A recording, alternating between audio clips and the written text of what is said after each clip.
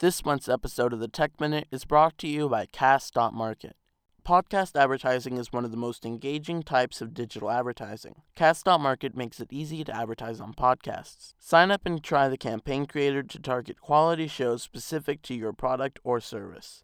And enter the podcast code ROCKET, and this show will be automatically included and the site fees will be waived. So if you're interested, go to Cast.Market today.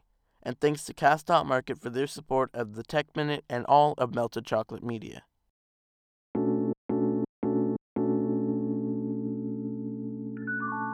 The touchscreen is something we use every day. That's most likely how you got to this podcast. The first one was capacitive and invented in 1965 by E.A. Johnson for use with the Royal Radar Establishment's air traffic control.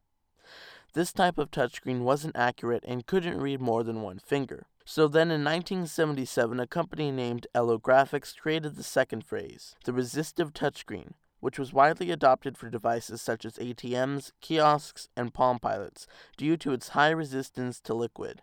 But that all changed in 2007 with the release of the very first iPhone. It introduced an accurate and affordable touchscreen which accepted multi-touch gestures like 2 fingers to swipe and pinch to zoom, and did not need a stylus. Oh, a stylus, right?